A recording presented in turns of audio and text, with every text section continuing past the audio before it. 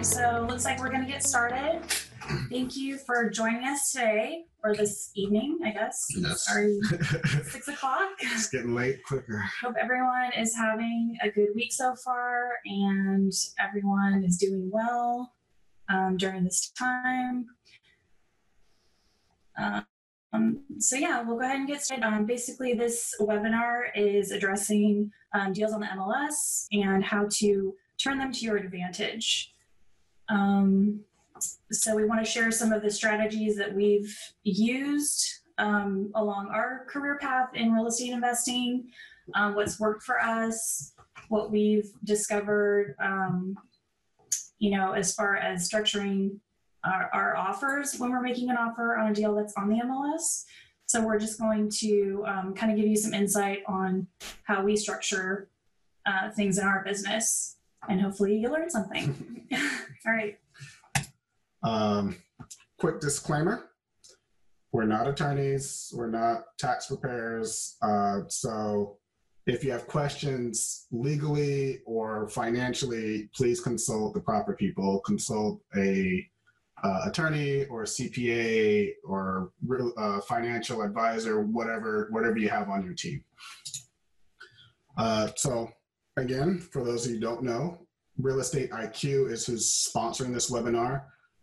They're number one in deal finding. They do about 45,000 leads a month, and we've been using them since the beginning. So we can vouch that they're a great source of leads for investors getting started, as well as seasoned investors. And we'll get into that a little bit more as we go through the presentation. And speakers tonight, I'm Azrael Moore. Everyone just calls me AZ. Quick background. I spent some time in the Air Force, joined at 17, saw the world a little bit, and worked for a defense company after I got out. About 6 years ago now, we got into real estate, but I've only had my license as a realtor for about 4 years. So I'm actually working on my broker's license now, so I can do a few more things and actually help out investors in a few more different ways that I'm not able to do right now as just as a realtor. I'm one of the managing members of Orange Doozer LLC. That is our flipping company. We have a separate rental company, buy and hold, for those of you that are familiar with that. And then my partner and wife is Jessica. Hello, I'm Jessica Moore. I am originally from San Diego, California. I studied interior design at San Diego State University. I am the owner and principal designer of J. Marie Interiors, and I'm also a manager of Orange Doozer LLC, our fix and flip company. So yeah, that's basically And again, basically it. Our background is we got started, I feel like it was just yesterday, but we got started almost 6 years ago. It'll be 6 years ago in August, or 6 years in August. But yeah, so we moved from California, and we weren't even sure if we were interested in real estate at the time. Knew nothing about it. Yeah, knew nothing about it, had no background in it either or. Again, with her degree, she still wasn't necessarily doing real estate, wasn't doing residential or commercial, but not in the way that an investor would be working. So we kind of fell into a couple of these kind of classes and decided that we did want to pursue it. So 6 years later, here we are. Again, she's now using her degree to our advantage. I decided to get my realtor's license to use it to our advantage. And so it's really meshed well with our business plan, having our separate skill sets that roll together so well. Okay, so now down to business. How to turn an MLS deal to your advantage. What does that mean? Jump in the gun. Sorry. Basically, from the start of our real estate investing career, we, instead of going for off-market deals like most investors do, they'll either utilize a wholesaler or knock on doors or do that type of thing. We just automatically started linking up with realtors in our area. We talked to over a dozen realtors when we first got started, just interviewing and figuring out who would be the right fit for our team, because we knew that we had to add a broker or agent that would understand our goals as investors, because working with an investor is obviously very different than working with a traditional client.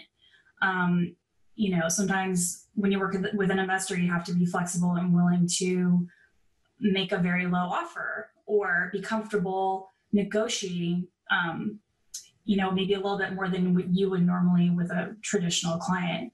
So adding the right players is key in the very beginning of your real estate career, but wherever you are right now, whether you've been, in the real estate game for a long time or you're just getting started, it's always a good idea to have the right players, and having several agents on your side is always a good idea because, as you know, sometimes they get busy, and if you need to make that offer and they're not available, then you may lose that deal. Absolutely. And we talk about this all the time, but for everybody else, it's not always easy setting up your team. Your first agent, second agent, 10th agent may not be a good fit. We went through 20, 25. I probably called about 25 and we interviewed at least a dozen. Yeah, some of them never answered their phone, never responded to an email, didn't show up for the meeting, so on and so forth. Yeah, and it's really important. Communication is absolutely number one when it comes to working with a realtor, because it's almost like playing telephone with the other side. And if they don't truly understand what your needs are as an investor, then it's going to be really difficult for them to translate that and become an integral part of your business model, whatever that may be. So having someone on your team that truly understands what your goals are is extremely important. Right. And they owe it to themselves and to you as a client to be honest. So again, speaking from an investor standpoint, not an agent standpoint, again, when we first got started, we had agents saying, oh yeah, I work with investors all the time. I don't have a problem putting in 100 offers to get one accepted. But then after the third offer, they're like, hey guys, I think you're coming in too low and my broker has an issue with this because we don't want to have that reputation as the lowball agent or the investor agent that's always just trying to lowball and get the best deal ever. As an investor, that's absolutely what you want, is the best deal ever. But some agents have issue with that, whether it's a pride thing, whether it's truly the brokerage representation. So don't get frustrated when those things happen. They'll happen. Don't get frustrated when they try and tell you what you need to offer in order to get accepted. It'll happen. I promise you, because we've been there and we know. Yeah, and only you know your number as the investor. Only you know what you can offer on that property. So the agent is there as a communication line between you and the other party. So that's important. And then think of them as like the equivalent of a CPA. They have to go to bat for you. So try and be as transparent with them as possible. Meaning, if you know you're going to come in and offer $100,000, but you need to get it down to 75, tell them that, in the beginning. Don't surprise them, because now when they have to re-represent that price negotiation, they're going to be dreading it because they weren't aware that was the game plan in the beginning. So that conversation they have with the other agent isn't most likely going to go so well because they got caught off guard. So your team has to be people you can trust. And this is not just the agent, again, CPA, contractor, lenders, hard money or otherwise, other investors, gap funders, so on and so forth. These are the right players. But for the purpose of this webinar, we're focusing on MLS deals. So we're only going to really talk about the agents for the most part, agents and brokers, because that's the key players in the MLS transaction in order to get it purchased. And then, the contractors and the lenders and everybody else come into play. Right. Okay. So setting the tone, again, just going back to the communication, and being transparent with whoever you're working with, whether it's an agent or a broker, that's going to help you get those deals on the MLS and get them under contract. Yes. So making sure they understand what your criteria is extremely important from the very beginning, even before you find a deal.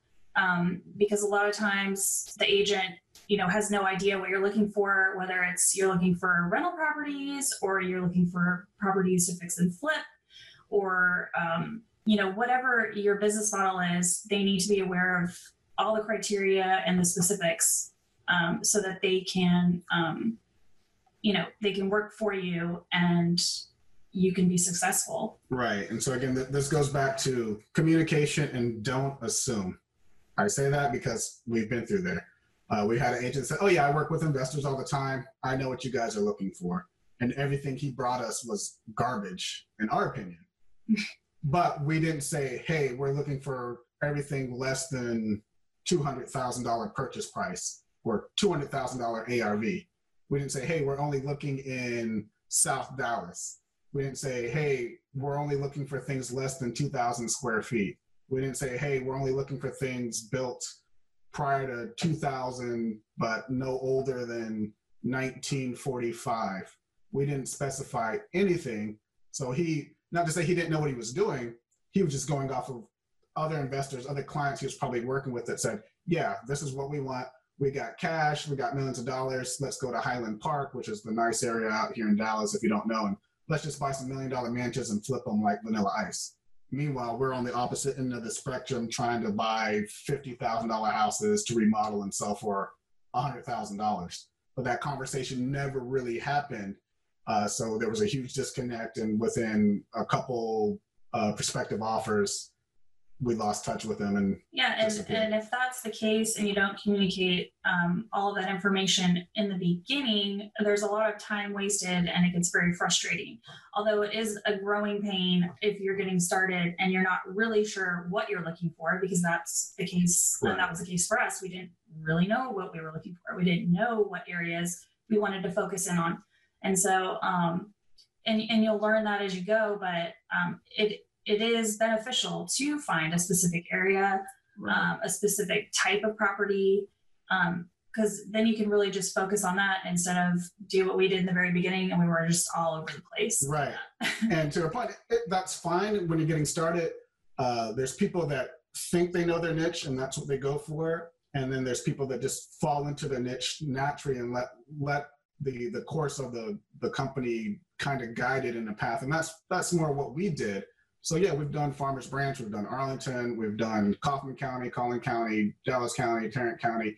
But we've now slowly kind of focused and figured out, hey, we really like this zip code in Dallas and we really like this county. But before we were just like, hey, wherever the deal's at, we're hungry. We're investors, we're hungry. We just want the deal.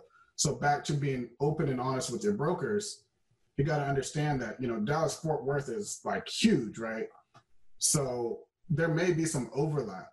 Your agents need to know that. You want to say, hey, what area of expertise is like your bread and butter? I'll tell you now, 9 out of 10 agents are going to say, I can do anything. Dallas Fort Worth in general. And I get that. But in reality, they might know 75241 better than they know, say, Park Cities. They might know Arlington because that's where they're based out of and that's where they live better than Farmers Branch. So it's okay to overlap your agents, but you don't want 3 agents that's bread and butter as Farmers Branch, because then they're all going to be sending you the same deals. And when you say, oh, my other agent already sent me that, they're going to start getting frustrated and they're going to leave because they feel like they're not getting any benefit. It's a fair trade transaction. They get commission, you get your next investment property. So again, being as open as possible and letting them know that you're even working with other agents, you'd be surprised at how many agents will say, no, you can't do that, but you can.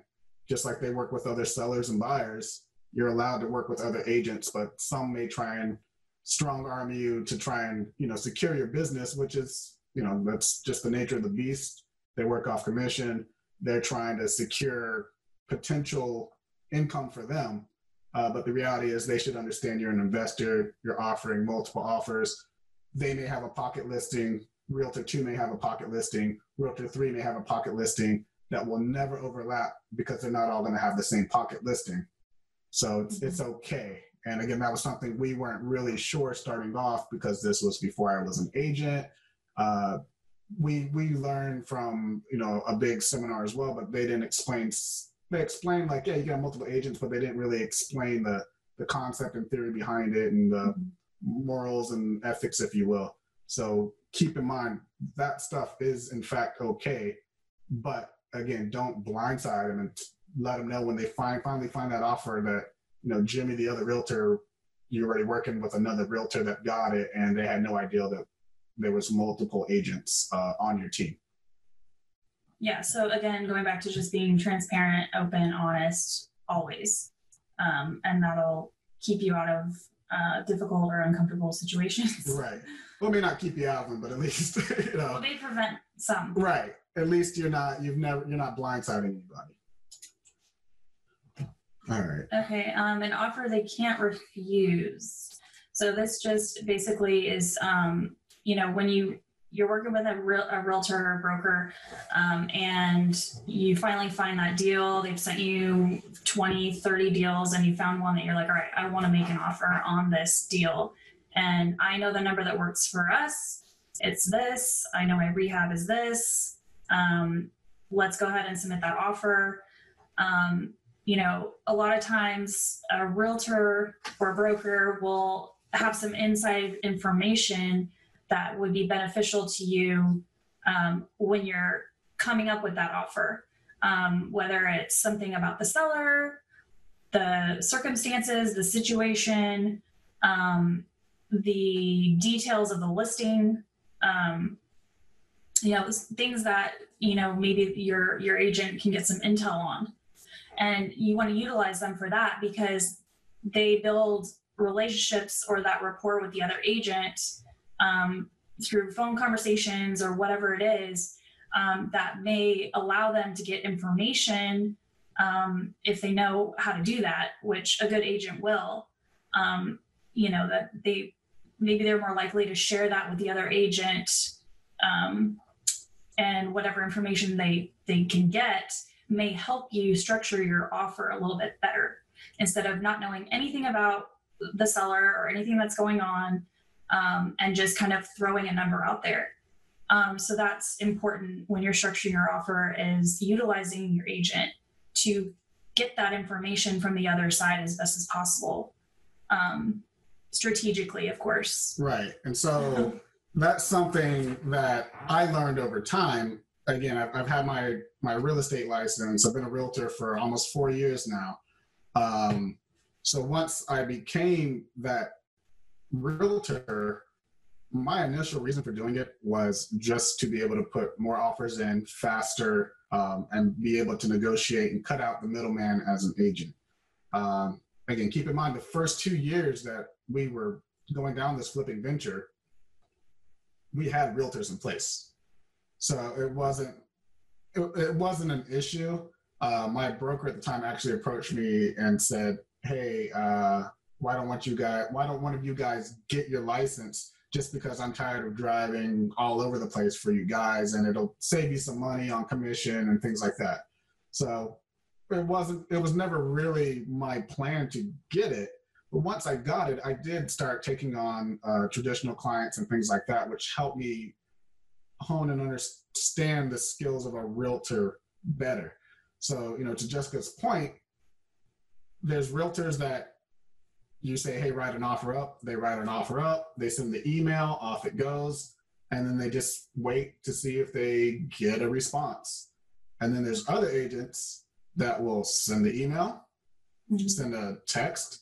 Hey, Agent Smith, just send an offer over for 123 Main Street. Want to make sure you got it. Is there anything you can tell me about it? Normally, if there is, Agent Smith will immediately call back and say, hey, thanks for the offer. Yep, I got it. And now once your realtor has them on the phone, it's their job, so to strategically try and pick apart and find things that they can use later on for a price reduction or to sweeten the deal. Because it's not always about the number monetary wise. It may be, hey, how fast can you close? Hey, we've been burned by 3 investors before. Would you be willing to bring more earnest money? Not necessarily close at a higher number. Instead of doing 10 days for option inspection period, are you willing to do 3? But you're never going to know that if your agent's just firing off offers without actually doing any follow-up. And I learned that kind of the hard way because, again, I wasn't getting responses and I didn't understand why. And finally, I started picking up the phone and making phone calls. And I will tell you, realtors love to talk to other realtors. It's like gossip hour. So they'll happily tell me things that they probably shouldn't tell me because then I turn around and use them for a price reduction. But on the other side of the coin, once a client tells a realtor something and the realtor is aware, they have to disclose it if it comes up. So they can't, basically a client can't do foundation without a permit, tell the realtor that they didn't do it with a permit, and then try and say that it was done with a permit, for example. The realtor has to disclose, hey, the client told me that there was no permits pulled for foundation, for this addition, for the plumbing, whatever it may be. And so now you can turn around and potentially use that to your advantage once you start getting to the point where you're making price reductions. Right. But the key, one of the key things I want to say for an offer they can't refuse, again, it's not always necessarily the highest offer. For example, if you know you need the house for $100,000 and you're offering $150,000 and you plan on asking for a $50,000 price reduction the day before closing, most likely the client's going to walk because they're going to be insulted and pissed off, essentially, that you waited to the last minute to do that. Or even if you wait till the last day of your inspection period. So what we try to do is kind of meet somewhere in the middle. If we know our magic number is 100,000, but they're asking 150, maybe we'll try and offer 120, 125. And if we can get there, it's a lot easier to go down another 20 grand or 10 grand than it is to try and jump down 50 grand. And so little things like that we've learned over time that seem to be more successful than these giant price drops that, again, work for some people, but it's for us, there's kind of morals and ethics. Yeah, and the strategy, again, depends on the type of seller that it is. So that's why it's so important for your agent to get that intel. And, whether it's a traditional seller, an airship, an REO, right? So you treat your offers to a traditional seller a little bit different than you would a bank. Yeah. The way you structure your offer, the way you communicate, the way you negotiate, those are very different strategies. So there's, if you do all your research and your agent is up for the challenge of negotiating based on who that seller is, and you can strategize how you're going to play it, essentially, that's truly important because not every offer is the same. And so that's important to understand. It's important to understand who your offer is going to, and to anticipate maybe what their next move will be, because it is a game. When you're putting offers in, and it's important to understand and learn based on the reactions you get with offers that you put in. Okay, that didn't work. Let's try this, or let's wait a couple weeks, revisit it. It's still available. Let's try and, rework our offer based on the reaction we got from our initial offer. Right. And as you start to put in more and more offers, you're going to start to understand the different types of sellers a lot better. Obviously, I assume most of you guys know REOs. They're the bank-owned properties. That's who everyone says to go after. Well, if everybody's going after those, then who's going after the traditional homeowner? Who's going after the short sale? Who's going after the HUD home? A traditional seller, they don't care if you can close in 2 weeks because they probably need to find a new house to move into. So more appealing to them might be a leaseback. A short sale, they're just happy that they're able to sell the house for the right number and it doesn't show up on their credit and they avoid a foreclosure. Right. Now, an REO or an airship, they're looking for the quick sale because they're like, all right, cool. How quick can we cash in on grandma's old house, right? The heirs, they live in a different state, most likely, or a different city. The house is run down. No one's lived in it for years, or grandma lived in it by herself, or mom or dad or whoever. And so they're just like, you know what? I just want to be done and over with it. You can close in 2 weeks. That's awesome. That's a much better offer than this other guy who's offering 5,000 more, but he needs 60 days.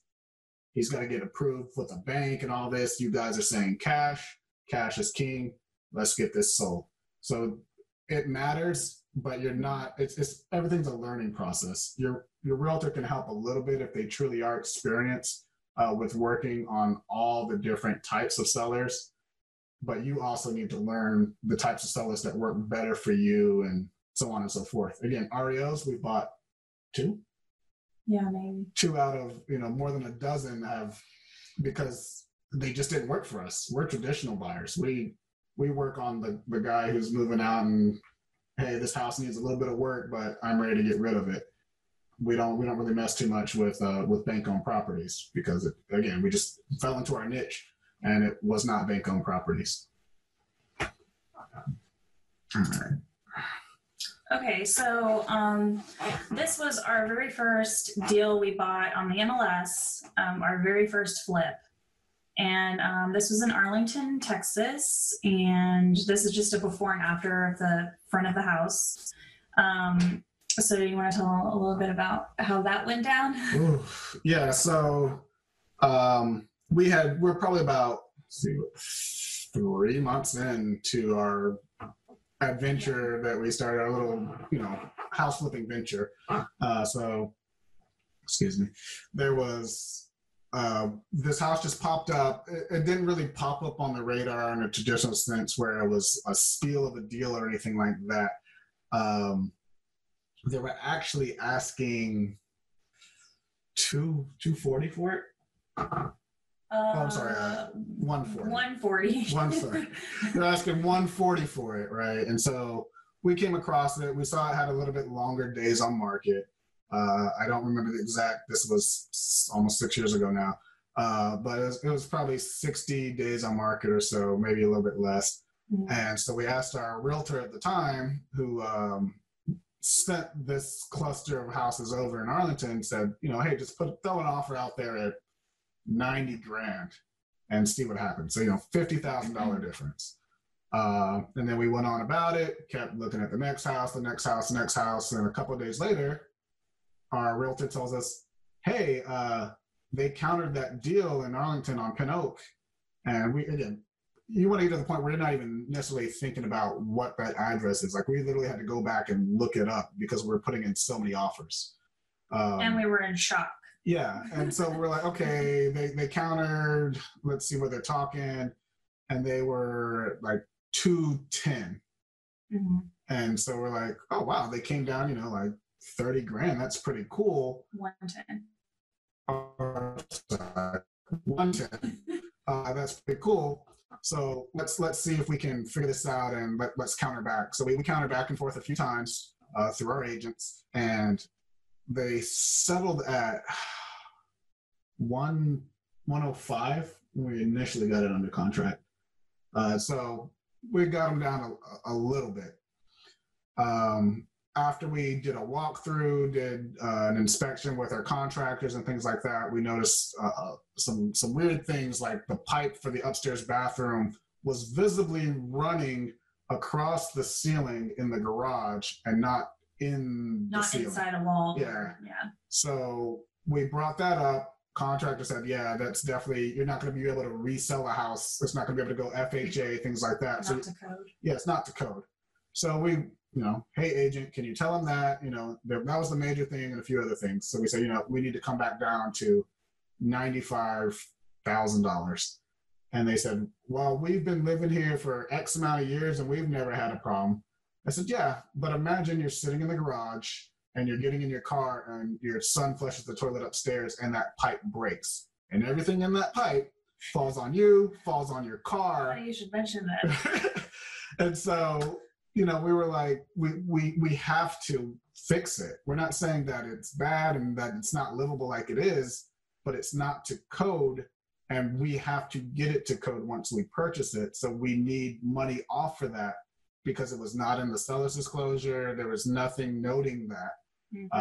And so, we finally ended up settling, I believe, at $97,000 for a house that was $240 on the market.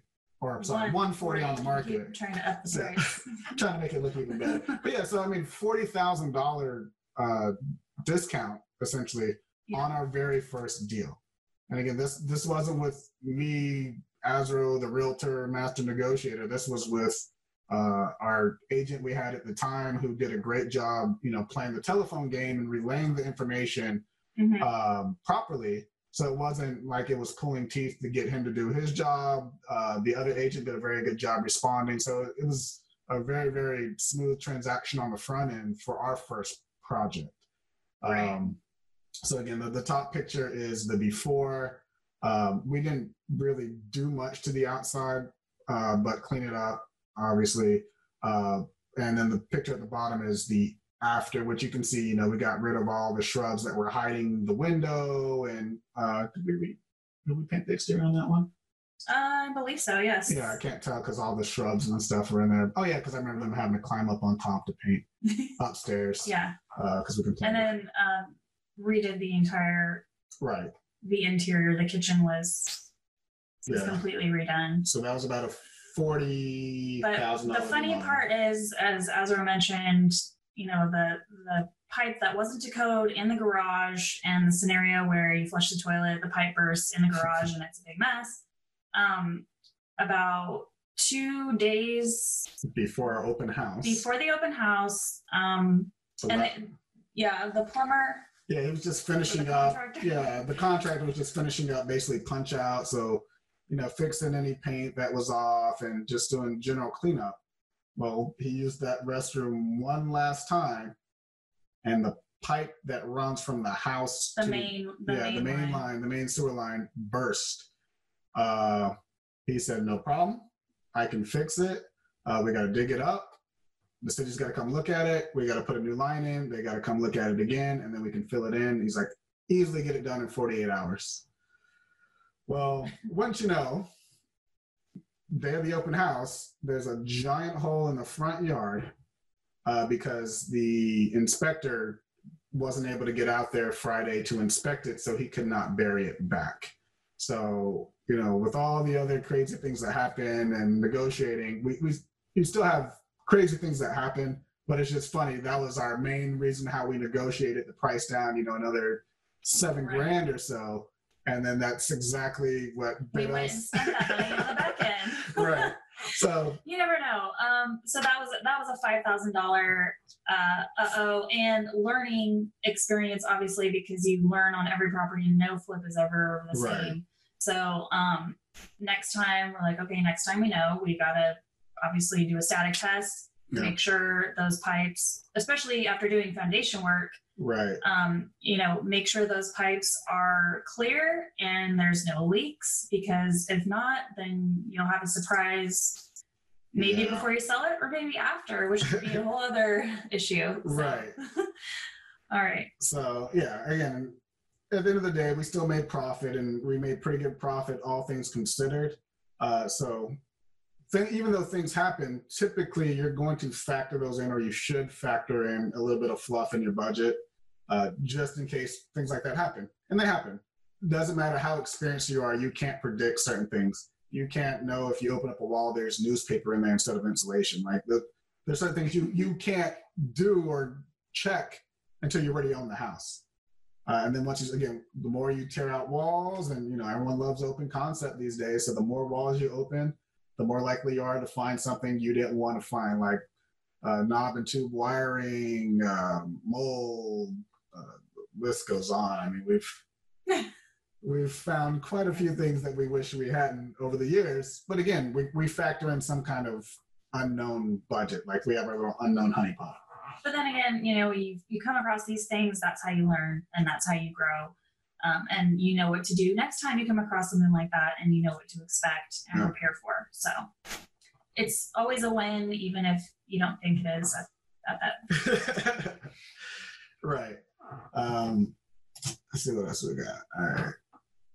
Key factors that can work to your advantage. So this is something that you can still work on as a very inexperienced investor or a very seasoned investor. So stale listings, there's no magic number of days on market where you consider it a stale listing. But typically people will tell you, 60 to 90 days. So what you want to do is around day 57, 58, have your realtor pull things that have days on market 55 days or higher. So they're approaching that 60-day mark. Sellers typically get more motivated regardless on what type, whether it's bank-owned REO, whether it's a traditional seller, whether it's a HUD home, whether it's air, whatever. When they realize they're not able to get the money they're asking, eventually they go into panic mode or come down to real life and realize that my house isn't worth as much as I'm trying to get my agent to list it for. So don't think just because the number on the MLS is 100,000 that they're not going to accept less than 100,000. And as the days on market tend to go longer, they're probably more willing to accept less of an offer. Not always. There's still stubborn agents, stubborn banks, stubborn sellers in general out there. But stale listings is a great way. I mean, if there's something 100 days plus on market, just throw an offer out there, throw a lowball offer. Our thought is always, if they don't like it, they'll tell us they don't like it, or if we're kind of close, they'll counter. And even if the counter is 30 grand more than what we offered, it's the start of negotiations. No, it's just the beginning of getting to yes. So don't get discouraged when your realtor sends the email or forwards the email from the other side that says nope or not in the ballpark or that's my favorite one. Not in the ballpark. And I mean that one sat forever. And we actually went back and renegotiated. Anyway, so don't get discouraged by the first no or the second no or the fifth no. We also have what we like to call motivated sellers in disguise, and Jessica touched on that a little bit. Where sometimes if the agent had done a better job of communicating with the other side, you would have known how motivated the seller really is or how desperate they are to sell. So you can't always tell just from the shape of the home. It can be a prestige home that was well kept and just needs cosmetic updates. But they need to sell because who knows, they need an operation, they need medication. They're relocating. They got a job across the country, whatever the case may be. There's so many different scenarios, but again, unfortunately, the downside of working with NLS offers is you cannot talk to the other side. You have to go through your agent, and this is why we keep harping that your agent needs to be, I don't want to say trained, needs to be groomed properly. So again, if they don't know to ask these questions, ask them. Say, hey, do you ask them, what's the story on the seller? That's all they got to do. And again, I tell you, most times the other side, the buyer's agent will open up and tell you everything they absolutely know about the house because they're trying to convince you to put an offer in. So, yeah. And then, obviously an overpriced listing with a laundry list of repairs. A lot of times a seller, obviously they're proud of their home, especially if they've owned it for a long time. They may even be the original owner, whatever the case may be. They believe their home is the best home. Not really thinking that, their DIY deck in the back that's falling apart, or the pool. Remember that one? Right, the pool 2 inches outside of the back door that you'd fall to your death. Things that they think are fine and great, or maybe even have added value to the home, but maybe they're just oblivious to that factor. Their agent hasn't done their job of informing them that, hey, because you did this yourself, or it's unpermitted, or it's not functional, or maybe it was for you, but it's probably not for most people or most buyers. Those are the types that maybe you just need to let a little bit of time go by, and then they're maybe going to come to the realization that because they haven't received any offers in the past 30, 60 days, that there is an issue with the price. So looking for those types of things, to use that as a negotiating tool. And then you have the opposite, which is, it keeps going in and out of contract. And those almost tie into each other. There's times where we said, hey, why does it keep going in and out of contract? Oh, when they do the inspection, a lot of things pop up and the buyer's aware of that and it's in the seller's disclosure. So we're not hiding anything, but everyone's going to sign off on the seller's disclosure just to get it contract executed. But now as a traditional buyer, when you go in there and try and buy this property and you're like, okay, so it really does need a new roof. Oh, and it needs decking under the roof. Oh, and some of the rafters are cracked. Oh, and the AC's 15, 20 years old. Oh, and the foundation, it had work done and it's got a lifetime transferable warranty, but it was done 10 years ago. And there's definitely a lot of work that needs to be done. And the company may or may not still be in business. Once we do the foundation, we now have to replace the floors because they don't make that flooring anymore. The list goes on and on and on. And even investors often get overwhelmed because they're looking for just the cookie cutter dream cosmetic flip that you just walk in, it's just outdated, and you just put some paint, some new floors, some finishes, and you make 20 grand. We've never done one of those. Nope.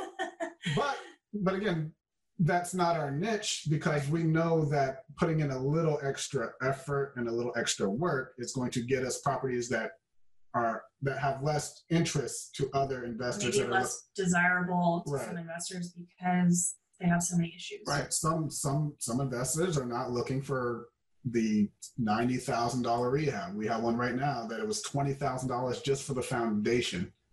The roof had 6 or 7 layers on it additionally. So the roof was, way more than any other roof we've done for a house that size.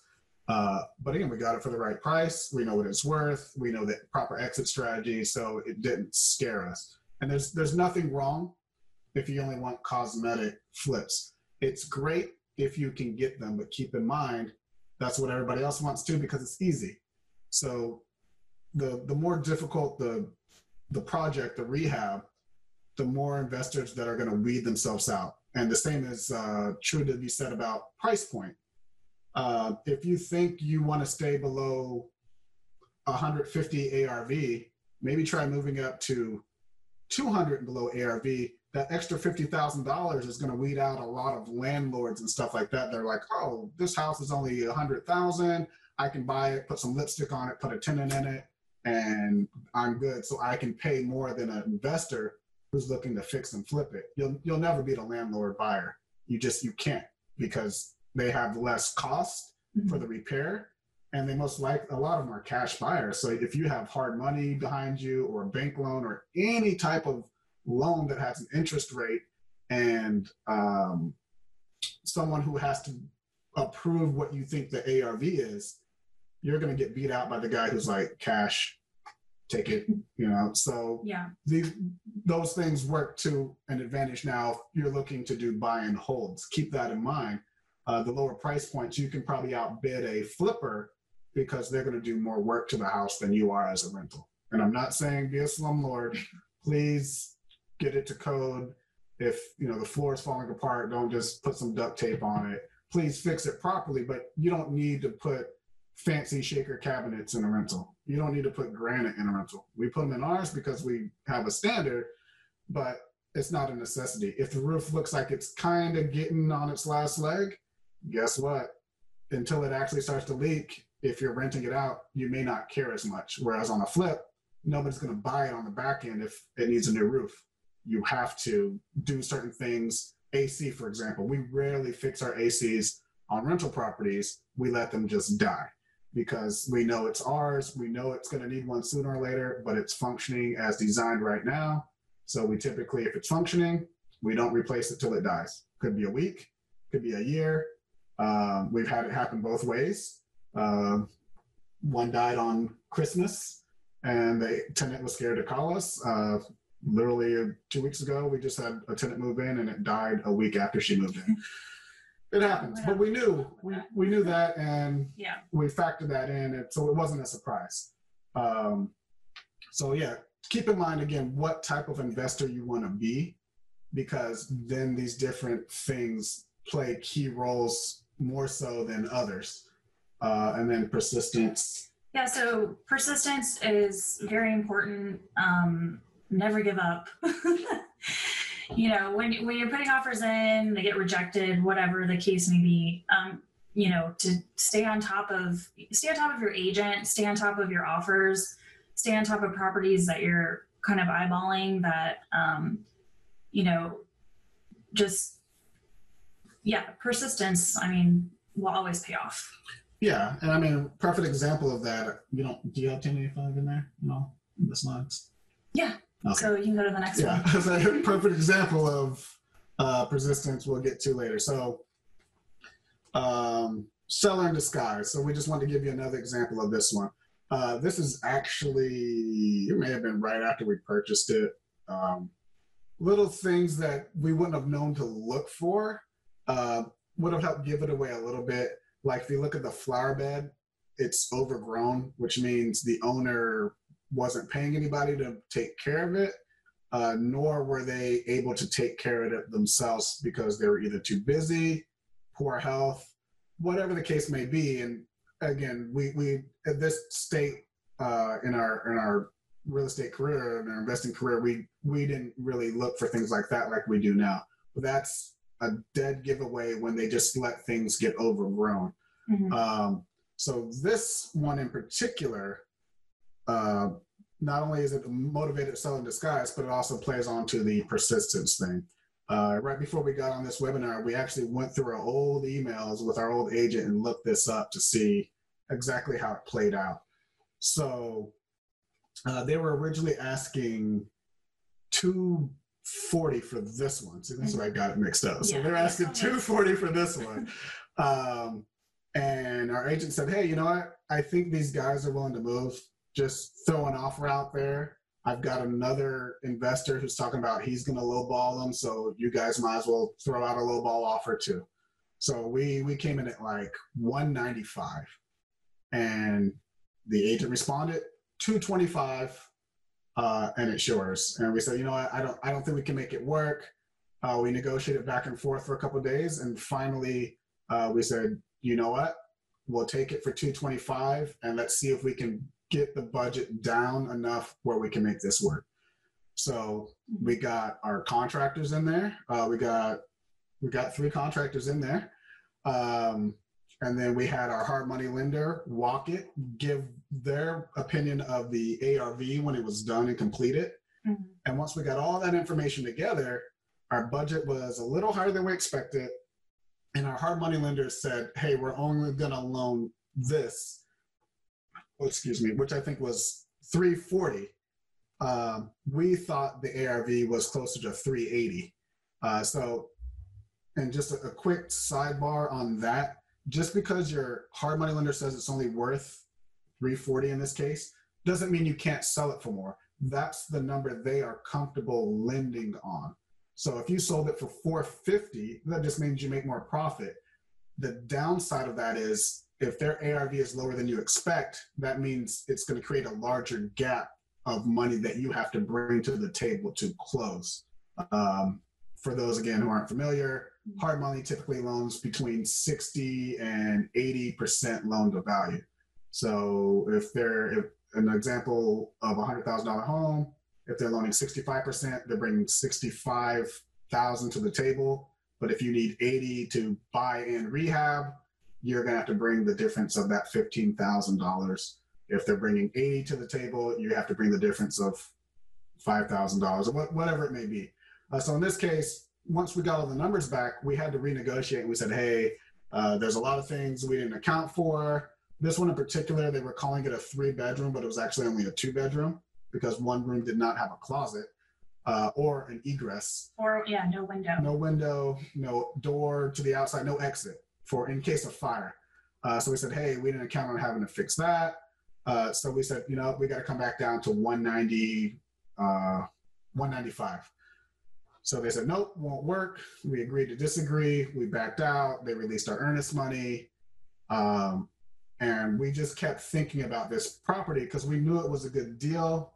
For those of you familiar with— in a good area. Yeah, for those of you familiar with Dallas, Fort Worth area, this was in Lake Highlands, right off the Northwest Highway and Easton. It was actually on Easton Road.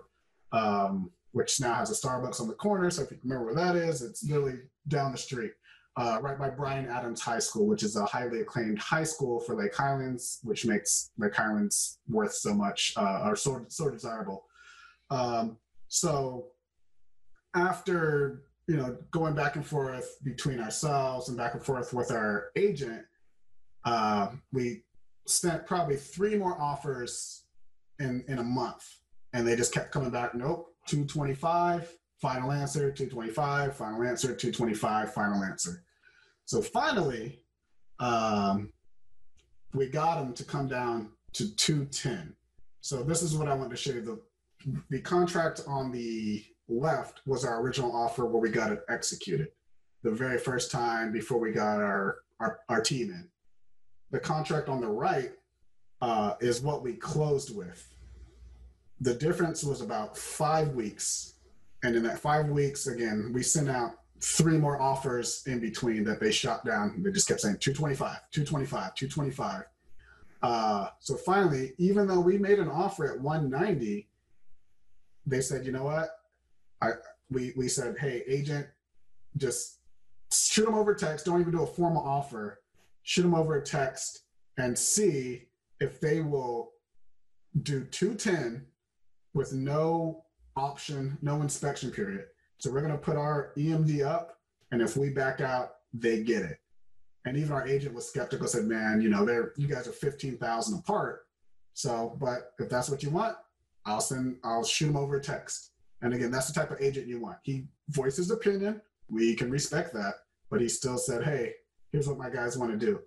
Instantly, they said, okay, you got yourselves a deal. You don't even need to write up a new contract since you just sent us one. Just line out the 190 and put 210, and you got yourselves a deal. So we literally, in the course of 5 weeks of persistence, got it under contract. Once we got it under contract the second time is when we found out all kinds of things about the seller that we probably could have used to get it to this number sooner. He was going through a lot of medical issues, and we weren't aware of that to the point where he couldn't close. He was quarantined. He was quarantined in a bubble. His immune system, he had, crazy medical issues that we just weren't aware of. Not that you want to prey on that kind of stuff, No. but he was trying to get this house sold before all that happened. And the stress of going back and forth caused his condition to flare up. And basically he was hospitalized, and title had to bond their side because he couldn't wire the money because he was in the hospital. So craziness where we could have closed 5 weeks earlier potentially had we known that kind of stuff and said, hey, we know your seller's got some issues. They're just trying to get rid of this thing. We're a little bit off. Let's get this done so they can move on and de-stress. And so things like that, where again, it's not necessarily always a money thing. If we had known about that kind of stuff, the time and the reason why he was really selling, we might have been able to get this done a little bit faster. But we were still happy to get it done, and we weren't upset by any means. But it's almost like, man, did we put this guy in the hospital?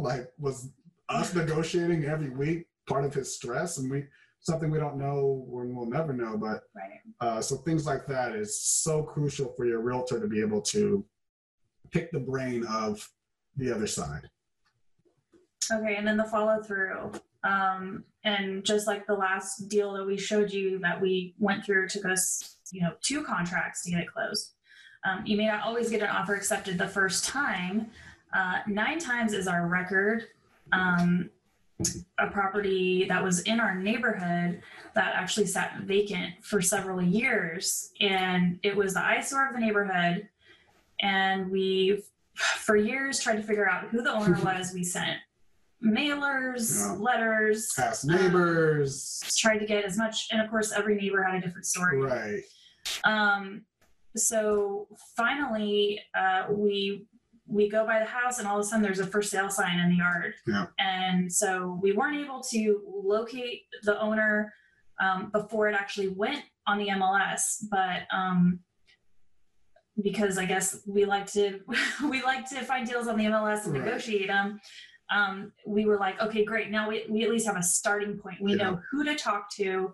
We know how to approach the deal because we know who we're dealing with now, what brokerage we're dealing with. and we know kind of a little bit of backstory on the property.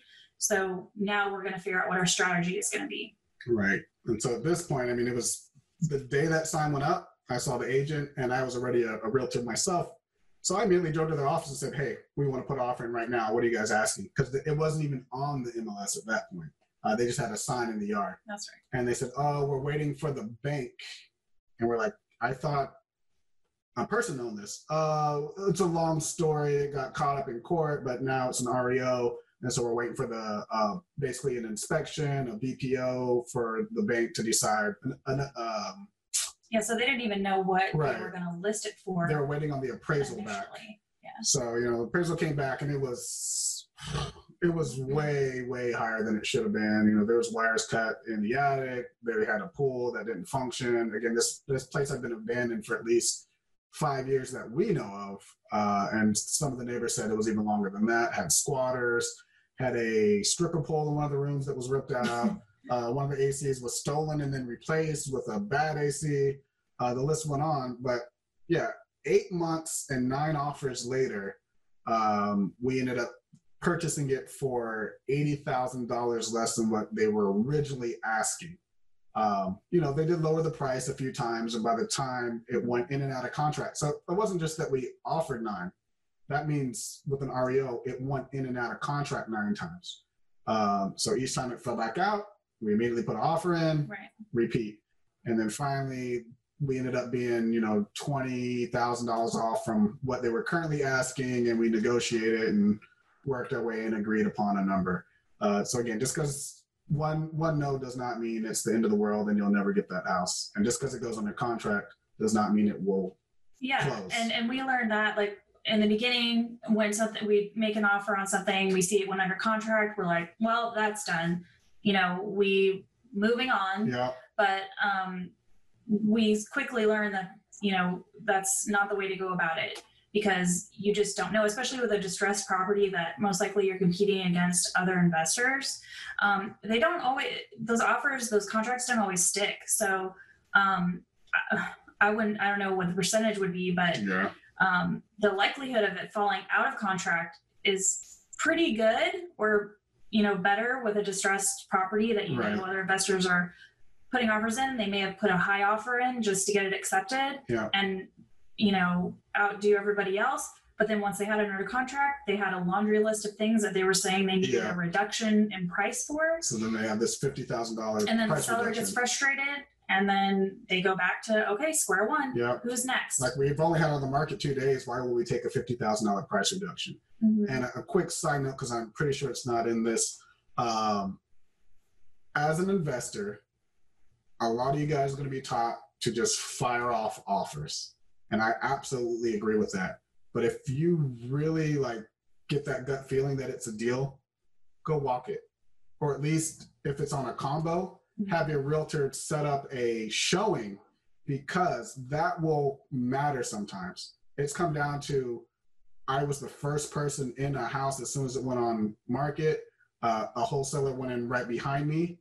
They couldn't make a decision because they had to talk to their boss and so on and so forth. So they called me second, and I said, yeah, we can do it for those numbers. We can close in 2 weeks, no questions asked. He said, okay, well, I like you guys better. I'm going to talk to my seller and recommend that he go with you guys, even though you're slightly lower offer, because this other guy he can't tell me that he can close or not. And additionally, it's been the same thing where, because I walked it and all the other offers were blind, and they said, well, it looks like you guys walked it. And they even tried to quiz. Yeah, so what did you think? Yeah, I had a question about the bathroom. It looked like it was tiled. You know, that's the old lead tile. So they knew I had seen it because I was asking questions about things that were not in the pictures. So they knew I saw it. So they said, okay, it looks like you've already seen it. We hate blind offers. And a lot of times the realtors will see that in the comments, but you won't see it on the write-up, that they will not accept blind offers. So again, I wholeheartedly agree. Just fire off the deal. Worry about seeing it later. A lot of times we'll fire off the deal or have our realtor fire off the deal, and we'll set a showing for 5 hours later when we can get to it, or the following morning. So that way, even if they call me as a realtor or your realtor, they can say, yeah, they couldn't get out there, but they really like it. They're going first thing in the morning. So if you don't mind, please wait until, noon to make a decision. That way our guys can get in here and look at it and, they can talk you up. If you don't ever make that showing, sometimes you just get disregarded without even a phone call or anything. And that's, call it fair or unfair, that's just how it works. And that's what I've seen now that I've been on both sides of the transaction. Yeah, so it's important to keep track of those offers. Don't discard them once it goes under contract or you think it's a done deal.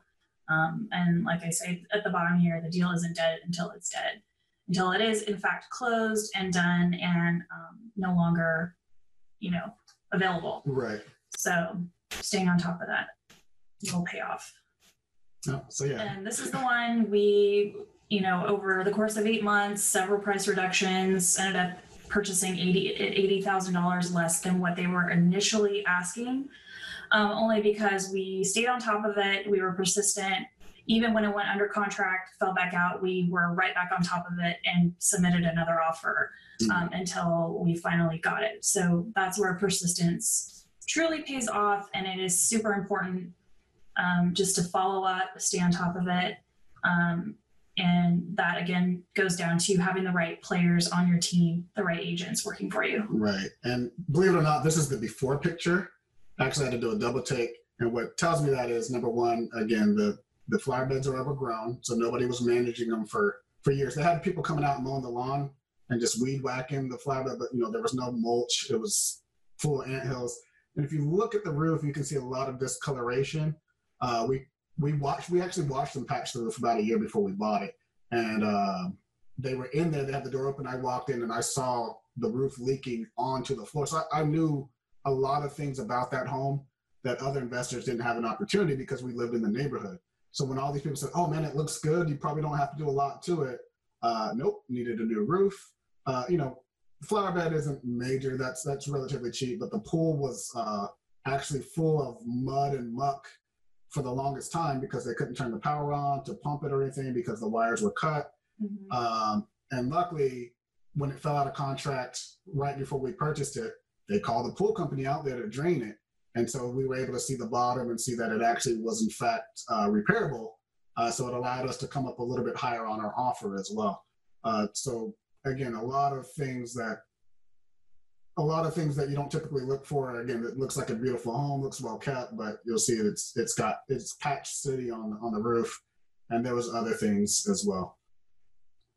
And so here's a before and after of the kitchen. It had this lovely teapot wallpaper throughout, and of course the older tile floor. The carpet was already ripped out before we even bought it. So, and then that's the after there when we had it listed on the market. Right. So mostly cosmetic on this one, because it was a fairly newer home, late 90s build. Yeah. So mostly cosmetic, didn't have to worry too much about foundation issues, plumbing, electrical. That was all fairly up to date. Yeah, even the cabinets are the original, just repainted. So.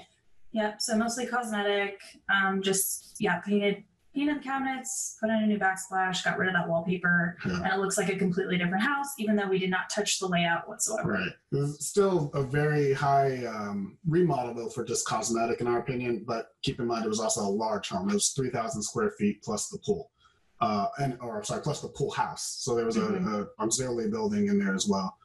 So the flooring alone was something crazy, $10,000-$12,000. Right, just because of the size of the house. But wood is what needed to be in those floors to get it to the price point on the back end to hit that ARV. Right. So again, it was all factored in. Mm-hmm. Let's see. Oh. And then here's our contact details.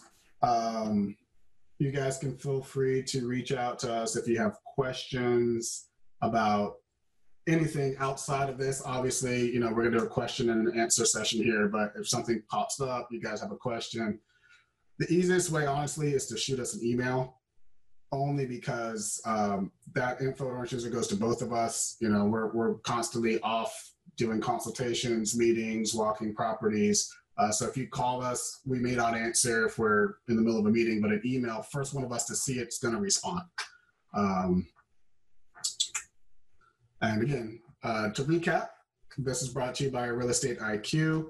They're a great source for anybody that doesn't know a lot about the company. I'd advise you to reach out and talk to them, find out what they're about. Again, those deals, some of those deals that we talked about today were found through that through their software. And honestly, I mean, probably 70% of the deals we've done overall in the last 6 years have at least popped up through their software. We may have seen it day one on the market as a realtor. It may have popped up as a trap I said as a realtor. We might have got a lead or a phone call to tell us that, hey, there's something coming up, but guaranteed it still came through this. So whether this was the first thing that popped up on our radar for that lead or not, they're providing quality leads, in our opinion, in the last 6 years of working with them. We're gonna do a quick testimonial video here. Hey guys, we're here at the Quest $1 trillion mixer, right? And I'm talking to Omero Corona. He's just made more than $100,000 with Real Estate IQ. Could you tell us about your story? Yeah, how's everybody doing? Omero Corona here at the Quest Trust $1 trillion mixer. Really excited to share my testimony and my story with Real Estate IQ. So over the last, about 6-7 months, I've been using their platform and getting some of their lists. And I was able to finish my first flip recently where I was able to net about $85,000. And in total, I think I've been able to make about $100,000 worth of Real Estate IQ and their tools. So really excited to share this great company with you guys, and definitely give it a shot. I think you guys will take advantage of all the tools, and it'll be profitable for you and your company. Thank you guys. Thank potential deal, and we analyze it and we blog about it. So we want to share with you what a good deal looks like and what kind of factors you should be considering when you're analyzing real estate investment deals. A really, really good educational piece for those of you who are trying to learn and get started, because the most important thing is you need to find good deals, and in order to do that, you need to know what a good deal looks like. So make sure you sign up for this free publication. We want to bring a lot of value to you, and please enjoy it. Yeah, so the person talking at the end, if you guys aren't familiar, that's Steve Liang. He's now currently the CEO. When we met him, he was just a partner, I believe, with the company. Very, very smart guy, very intelligent. He's done a lot of building the back end of this company before he took over as CEO. Again, very smart person. He normally attends as many of these events as he can, live events once we get back to doing that. So if you ever get a chance to see him at any other events outside of Real Estate IQ, he's always, out and about at the networking events. Great person to pick their brain. And, he's willing to offer, a 45-minute one-on-one deal trainings or deal finding training. So that way you kind of understand, again, what we talk about when we say we use the software. And like the gentleman was talking about in the video on how it truly can be, especially starting out. If you just moved here, or again, you're just getting into real estate, you're not familiar, it's going to kind of help you do so much. Again, just reach out to them if you're interested. Here's a quick what the suite analysis is. So it has a fast CMA. So instead of calling a realtor and saying, hey, can you give me a CMA on this property? You literally go into the software and you say, okay, I want to use this comp, this comp, this comp, because they're all updated, they're all in the same neighborhood, and it's going to instantly generate what it believes the value of that property to be. Same thing with the repair estimator. It's going to give you a general idea based on what you put in there. Again, carpet versus wood. Do you need a new roof? Yes or no? So on and so forth. Again, for someone brand new, it's phenomenal. Even for us, it's a great double check, because sometimes we forget things. Right. You say, oh, do we add insulation? And oddly enough, we're going through that right now, where if we had a double checked, we would saw that and said, oh yeah, we probably need to double check up there. And then the deal analyzer, that's that was the original kind of what they had going on before they added some of these other tools. And that's where they're just, as soon as something comes on the market that they believe is a deal, it goes through an algorithm and it sends it out and says, hey, based on this, it's, it's a $20,000 discount off the other properties based off of this algorithm. And again, it may not be, to you, not every deal may be a deal that comes through, but you'll understand a little bit more as you get going that it may be a great deal for rental because it needs $5,000 worth of rehab, but there's not enough spread to flip it. So it's a bad deal for a flip, great deal for rental, or vice versa. Sometimes it may pull something out of the neighborhood, or it may be an anomaly where the realtor that sold the house fat fingered the sale price and put an extra zero. So now there's $1 million home in a $100,000 neighborhood. So it'll skew that because it's just pulling the algorithm, and it's a computer. Things like that, it just goes off the factual numbers. It can't say, oh, that's obviously an anomaly, let's take that out. So sometimes you'll get some oddball deals, and that's usually why. It's usually an operator error, a human error somewhere along the line that confuses the system. But again, we've done countless deals. We've put so many deals under contract through these, whether we've actually moved forward and purchased or not. So again, I'd highly recommend looking into that. And so again, you get unlimited CMA to get deals of the day. So even if you're not looking, they'll find a really good deal and they'll email it out like, hey, here's a great deal in your area. And then obviously you have the online classes and webinars that we're doing, but there's also classes as well that Real Estate IQ teaches just to keep you guys going, keep you learning. Education is key to, it's constantly changing market. So I can really appreciate, what they provide as a company overall. And then, in addition to all that, they do off-market leads. So now we're talking probate, the landlords, airships, divorce. There's so many things, again, to go through. Pre-foreclosures. So again, the MLS Deal Finder is where we started out, but they've spread it out so much since then. It's amazing to see them grow. And again, it just makes our lives easier. So here's a quick list of off-market leads, trustee sales, probates, airships, evictions, divorces, mechanical liens. Everything. Anything you want. Yeah. And then, some of them do have skip tracing. And, as you talk to these guys, they'll explain certain counties do certain ones, certain counties don't because they're not quite there yet or they're just not a need for it. And so again, chit chat with these guys if you're interested, send an email out or, get in touch with one of the team. So again, quickly, county data finder, it'll find empty lots. It'll let you know if they're out-of-state owners or absentee owners, meaning that it's basically vacant. Landlords, so again, people with multiple homes typically pop up on that list, so they figure out they're a landlord. And guess what? When a landlord's ready to retire, they don't just sell one house, they sell all of them. All right, and you can pick a subdivision, zip code.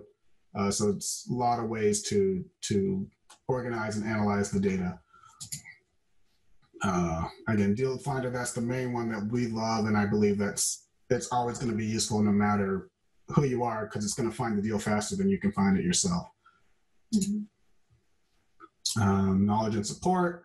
So again, we have real-time training, whether it be webinars right now. They offer classroom courses as well that we've taught and that we've sat in on.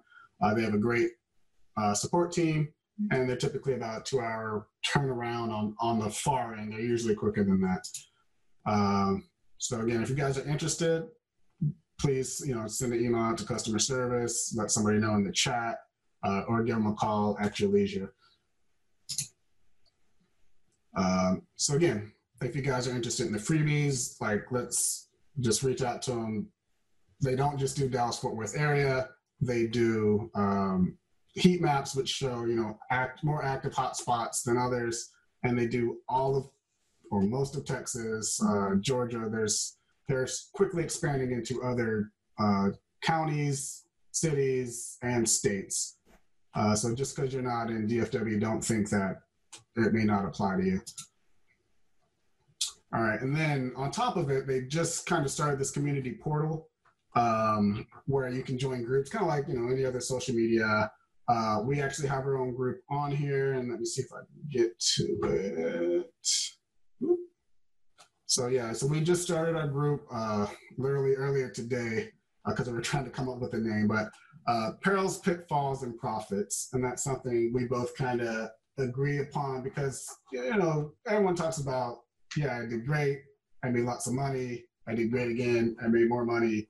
But we want to, expose the in-betweens of that. Again, like the pipe busting and all the crazy things that we've had happen, contractors walking off with money, all the stuff that hopefully you never experience, but know it's okay. And that's what helps you grow and learn and helps you become more successful, because through those experiences, you got to experience these things. Yeah. So the way to get to that is you just go to you just go to realestateiq.co.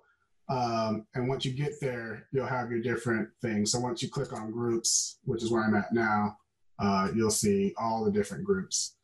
So again, right now there's 27. They're just getting this started.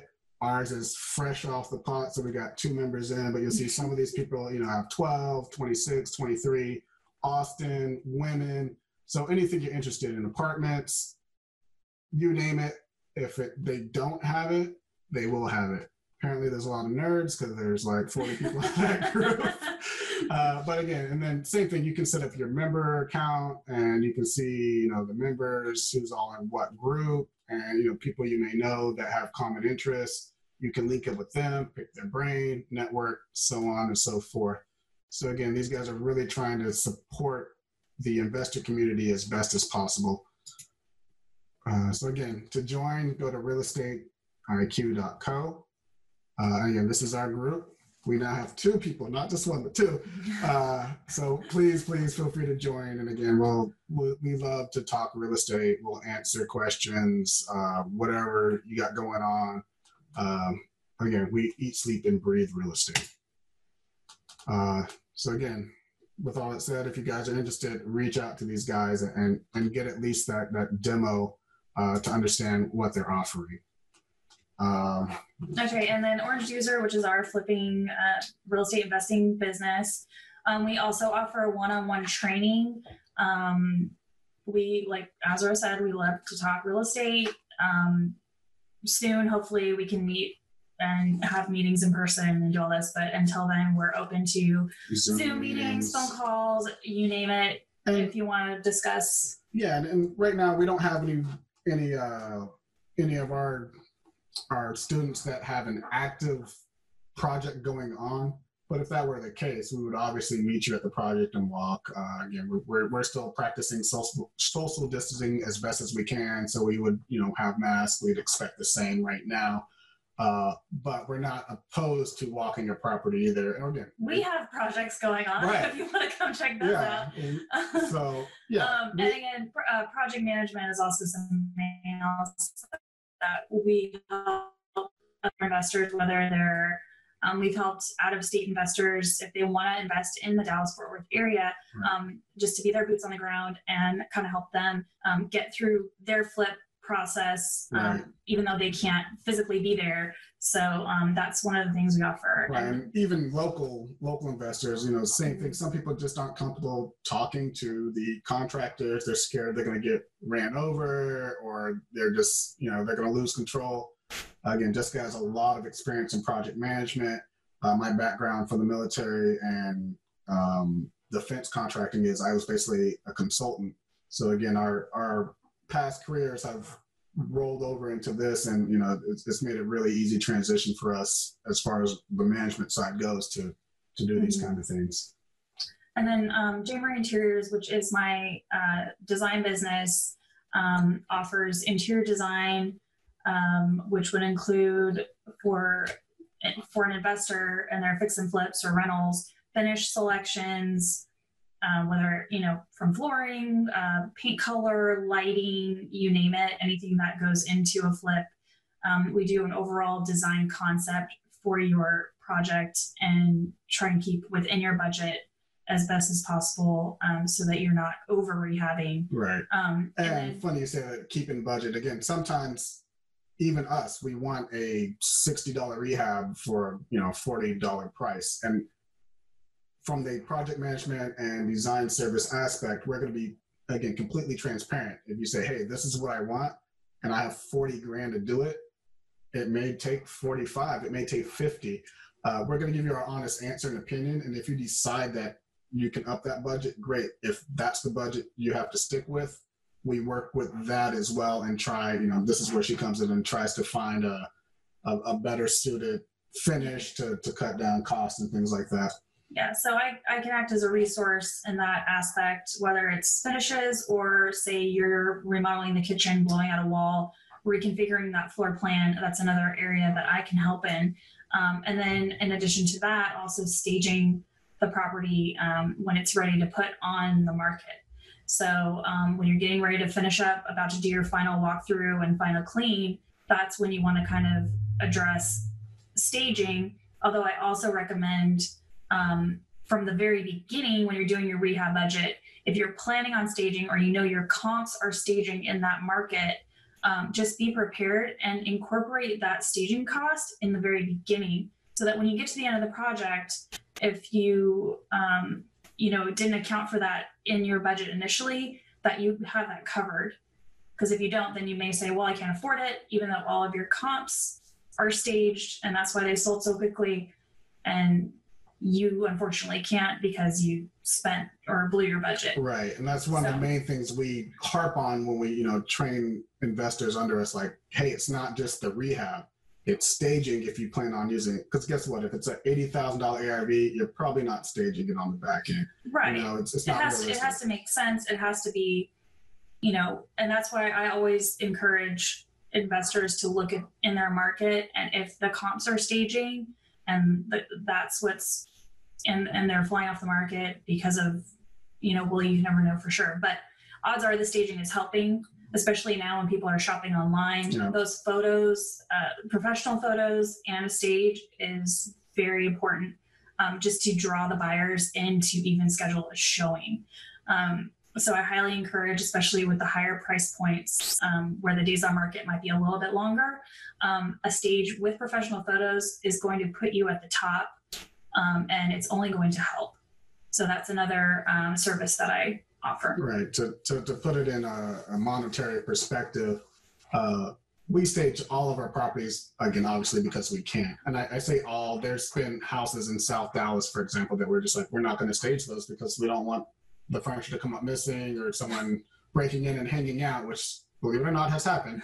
But what we tell everybody else is, anything under or anything over 250, you should absolutely stage. And again, there may be differences in the market where you're getting away with not staging, but as the market gets tighter, you're not going to be able to get away with that. So it's proper preparation and methodology to just get in the habit of doing that. Anything over 300,000, I don't care where it's at. If you're not staging, again, not to say it won't go into contract day one, but is going on a contract day one or getting multiple offers day one better? Right. And then also to put it into perspective, the cost of a stage versus the cost to reduce the price reductions. To do a price reduction is way less costly. Right. So just to put that into perspective. Yeah, you're typically doing $10,000 price reduction or $5,000 price reduction. Again, as a realtor, any realtor will tell you that's usually the two numbers. Yeah, you can do a reduction for whatever, but that's typically when you see reductions, it's usually in a $5,000 or $10,000 increment. Putting a stage in Vice, doing a $5,000 price reduction, and maybe only doing a couple $1,000 price reduction and a stage is, in our opinion, from what we've seen from our experience, is way worth more bang for your buck than just doing the price reduction. Because we've even seen instances where after doing that stage and even reducing the price, we now get multiple offers because, again, it's now presentable to where everybody wants it and they can see themselves living there. So these are the things that not a lot of people talk about that we at least try and get you guys thinking about. Again, you can do whatever you want, but we would like to at least say, hey, think about this, and if you're going to do it, budget it from day one. Yeah. For webinar schedules, follow us at our official social media accounts or visit us at www.realestateiq.co.